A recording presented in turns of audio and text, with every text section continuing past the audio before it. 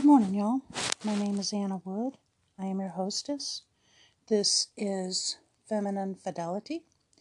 I am the blogger at Femina Sola Gratia. My purpose is to glorify God, help recover biblical womanhood, and to fight against feminism and all the evil that it has brought into our lives, into the church, into society. So let's get busy here today. So I don't care if I'm popular. I've never been popular, never wanted to be popular.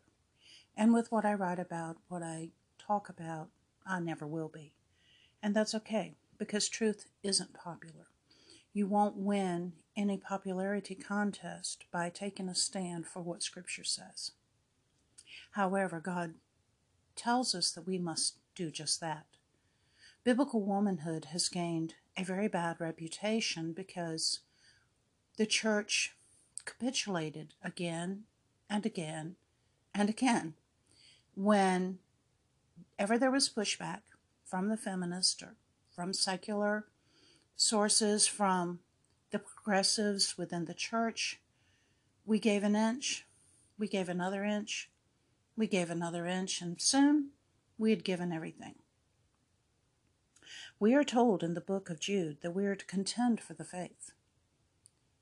And taking a stand for what God says about womanhood, about manhood, about creation order, it is taking a stand. It is that in taking a stand, it is contending for the faith. It is going to make you unpopular, but perhaps you will have a chance through taking a stand to actually make a difference in the lives of your daughters, in the lives of your neighbors, maybe in the lives of some of the young ladies in the church who have never been taught. And it makes a difference in your own life because you're bringing God glory.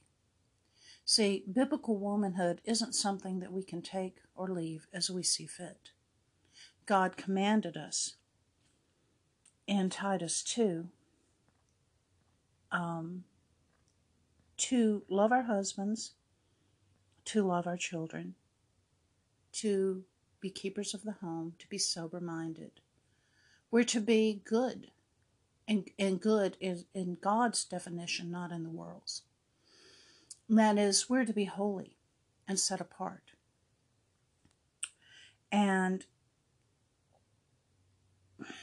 most women today, even in the church, have this feeling that, or this belief that by taking a stand for Titus 2 or for Proverbs 31 in a truly biblical sense is to be a legalist.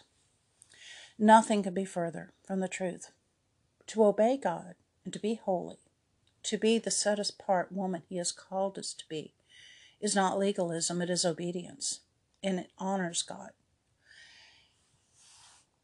I don't want to be controversial, but truth in today's society is controversial.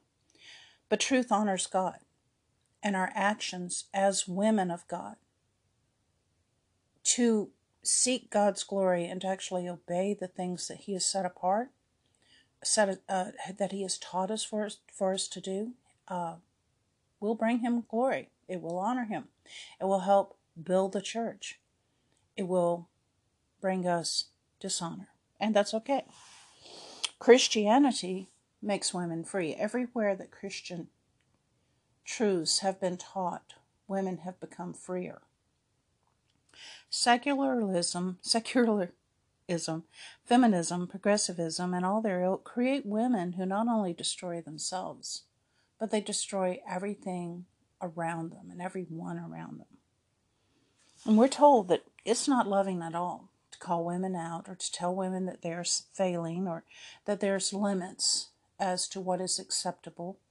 There's things they can't say or do. It's not considered even appropriate to acknowledge that women can sin, but women sin a lot. Everyone sins. Scripture teaches us for all have sinned and fallen short of the glory of God. We all sin because we're fallen creatures. But as a Christian woman, we don't want to live in that sin. But that's what the progressives do. That's what feminists do. They hold their sin close to their chest. They love it. They don't. Some of them may know they're sinning. Some of them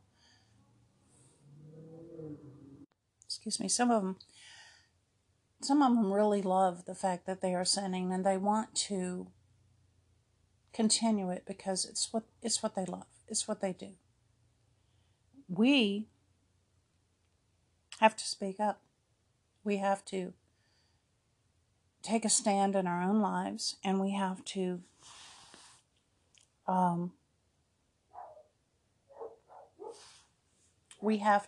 teach that which is good. Okay, so, feminism has assaulted the church. It has assaulted our families and our society, and this has been going on since the mid-1800s. Feminism has changed our views on womanhood, on marriage, on manhood, on family and children, on the church, on what a woman is supposed to do, can do, how she's to dress, how she's to act, what's appropriate to say. But it's our duty, for those of us who have studied and learned, it is our duty to stand up and say, no, this is what Scripture says. And those activities, they're not right if you see a woman in sin. And it is our duty to say, hey, this is what God has commanded. And that's what I want to do here. If you see the extensive damage that feminism has caused and all of the dangers that it has imposed and is still imposing, and you don't warn them, you're at fault. And you've just sinned. And you will have to answer to God for that. God commands women to be submissive to their husbands and have a quiet and gentle disposition. How many women have that? I mean, truly, even in the church today. We read that and go, oh, that's nice. I have that. Surely I have that. But do you? Do I? That's what we must ask ourselves. Do we truly understand what it means to have a quiet and gentle disposition? This means we're not boisterous. We're not putting ourselves out there. We're not trying to make ourselves the center of attention. Everything does not revolve around me. We're seeking to be helpers. We're seeking to be holy women and to do that which is right. We're gentle. This is the opposite of what most women are today, even women within the church. We're to be holy. God commands us to be holy. To be holy means to be set apart. To be holy means that you're pure. So if you're set apart and you're pure, you are living a life that is completely opposite of that which is celebrated in secular society or even in much of the church. If you are set apart and pure and holy, you are serving God. You are set apart for Him, for His purposes. You are completely removed and outside of the realm of what is considered normal in our society and even in many churches. And sadly, this is true even in most Reformed churches. We are commanded to be modest. God commands women to be modest in apparel, not ostentatious, not seeking to draw attention to ourselves, not flaunting our sexuality, not dressing inappropriately so that people go, oh, look at her. Whether it's dressing too fancy or trying to dress in a way that is inappropriate for the situation. If you went into a wedding dressed in blue jeans, you're drawing attention to yourself. You may be covered, but that's still immodest because you've taken the attention off of everything else and put it on you. But we're not to flaunt our bodies. We're not to try to encourage men to want to look at us. No cleavage. Ladies, cover up there. Have your skirt low enough that if you had to bend over, you're not going to be showing your rump. You don't want to do that. That does not honor God. God in Scripture, every single time that God describes what it means to be naked, it refers to the thigh being uncovered. That's part of it.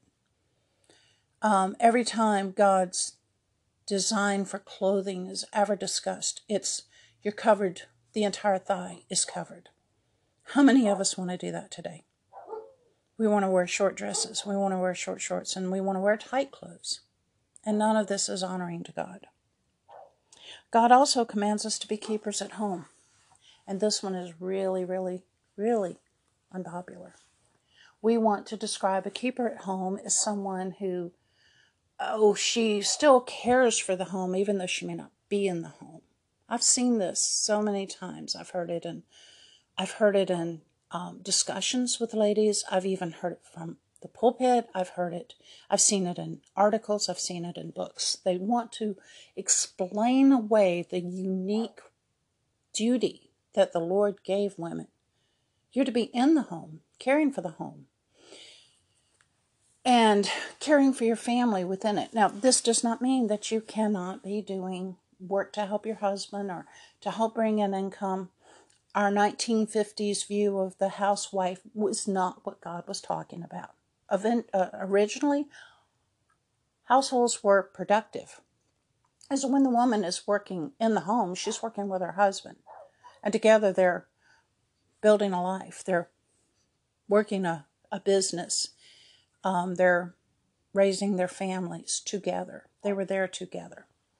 Now, there were times, of course, that the men had to go off. They had to go off to war. They had to go off to business. And she took care of all of that. Whatever was going on in the home with both of them there then became her responsibility. The children, the land, the animals, the business, whatever it was. She was a very, very busy woman. This is the biblical view of womanhood. It's not someone who has lots of free days and she loils around and does her nails twice a week and she watches all of her favorite shows while sipping lattes. This is not the biblical view. A woman at home, a keeper of the home, is just that. She is keeping the home. She is making it a home. She is making sure that it runs right. That her husband's vision and his purpose and his goals for the home are being fulfilled even when he's not there. She is honoring her husband by doing that which is right, that which is good.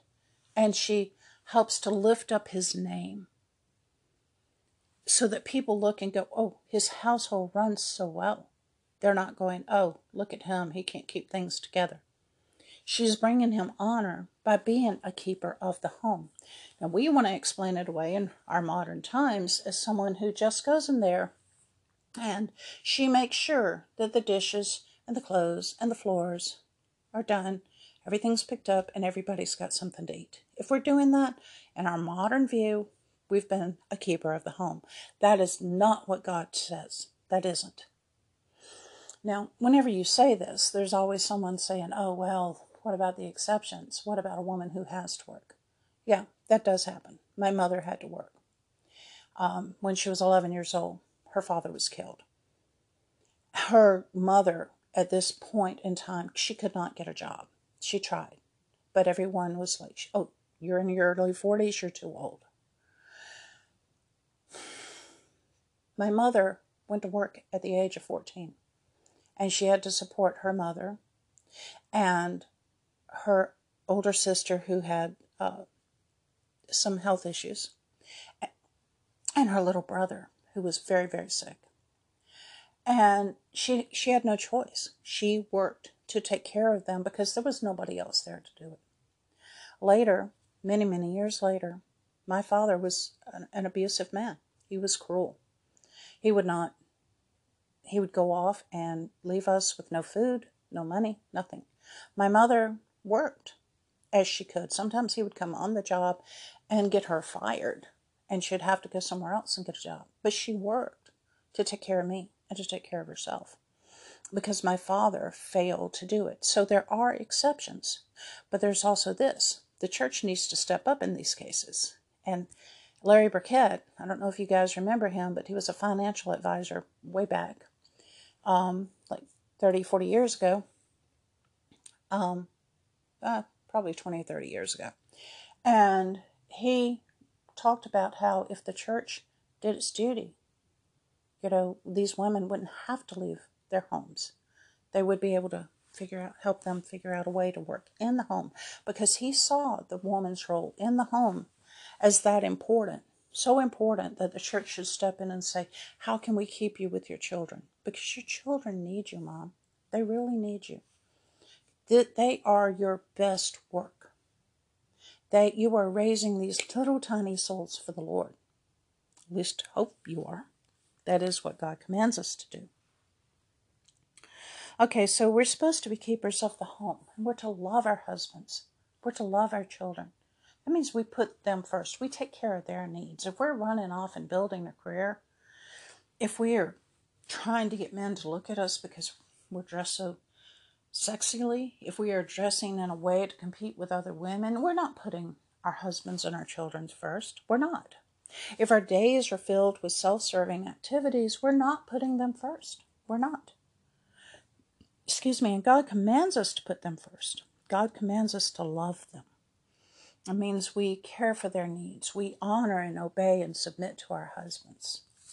And he is the first priority in the home to us. It's them and then the children. And if we do this right, then we're honoring the Lord. When we put the children first, if we have a child-centered household, we're going to have a household that's going to fall apart. And we can't do that and be honoring to the Lord. So God commands women to be submissive to their husbands, to have a quiet and gentle disposition, to be holy, to be modest, to be keepers of the home, and to love their children. We have forgotten this, or at least most of us have. When you try and explain it, people argue against it. They make fun of the idea. They're saying, oh, you're being judgmental, you're being harsh, you're being a legalist. Oh, you don't understand how my life is. I couldn't possibly do that today. I don't have enough money. I don't have enough training. I don't have anything. I don't have the heart to do that.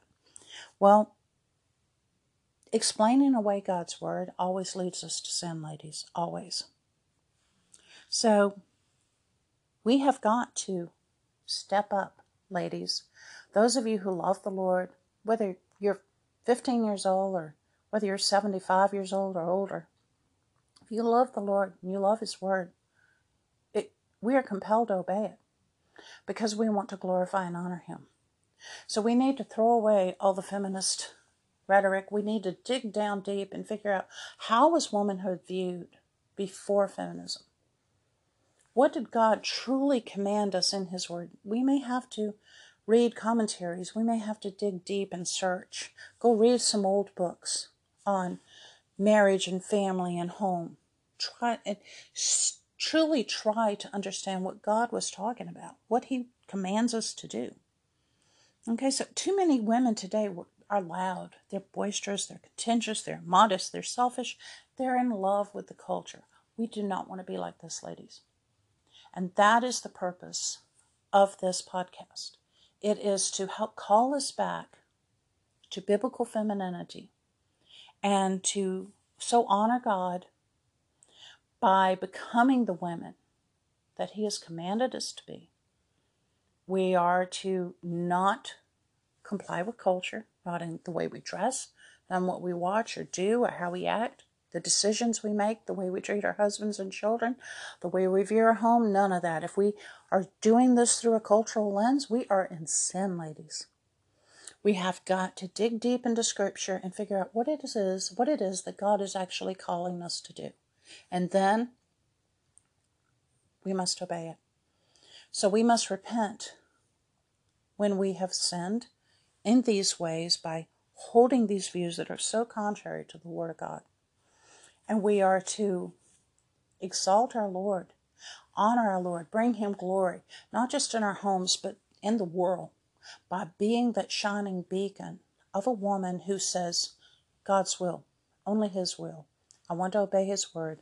Whatever it says to me as a woman, this is who I want to be and what I want to do. And let us strive to do that, ladies.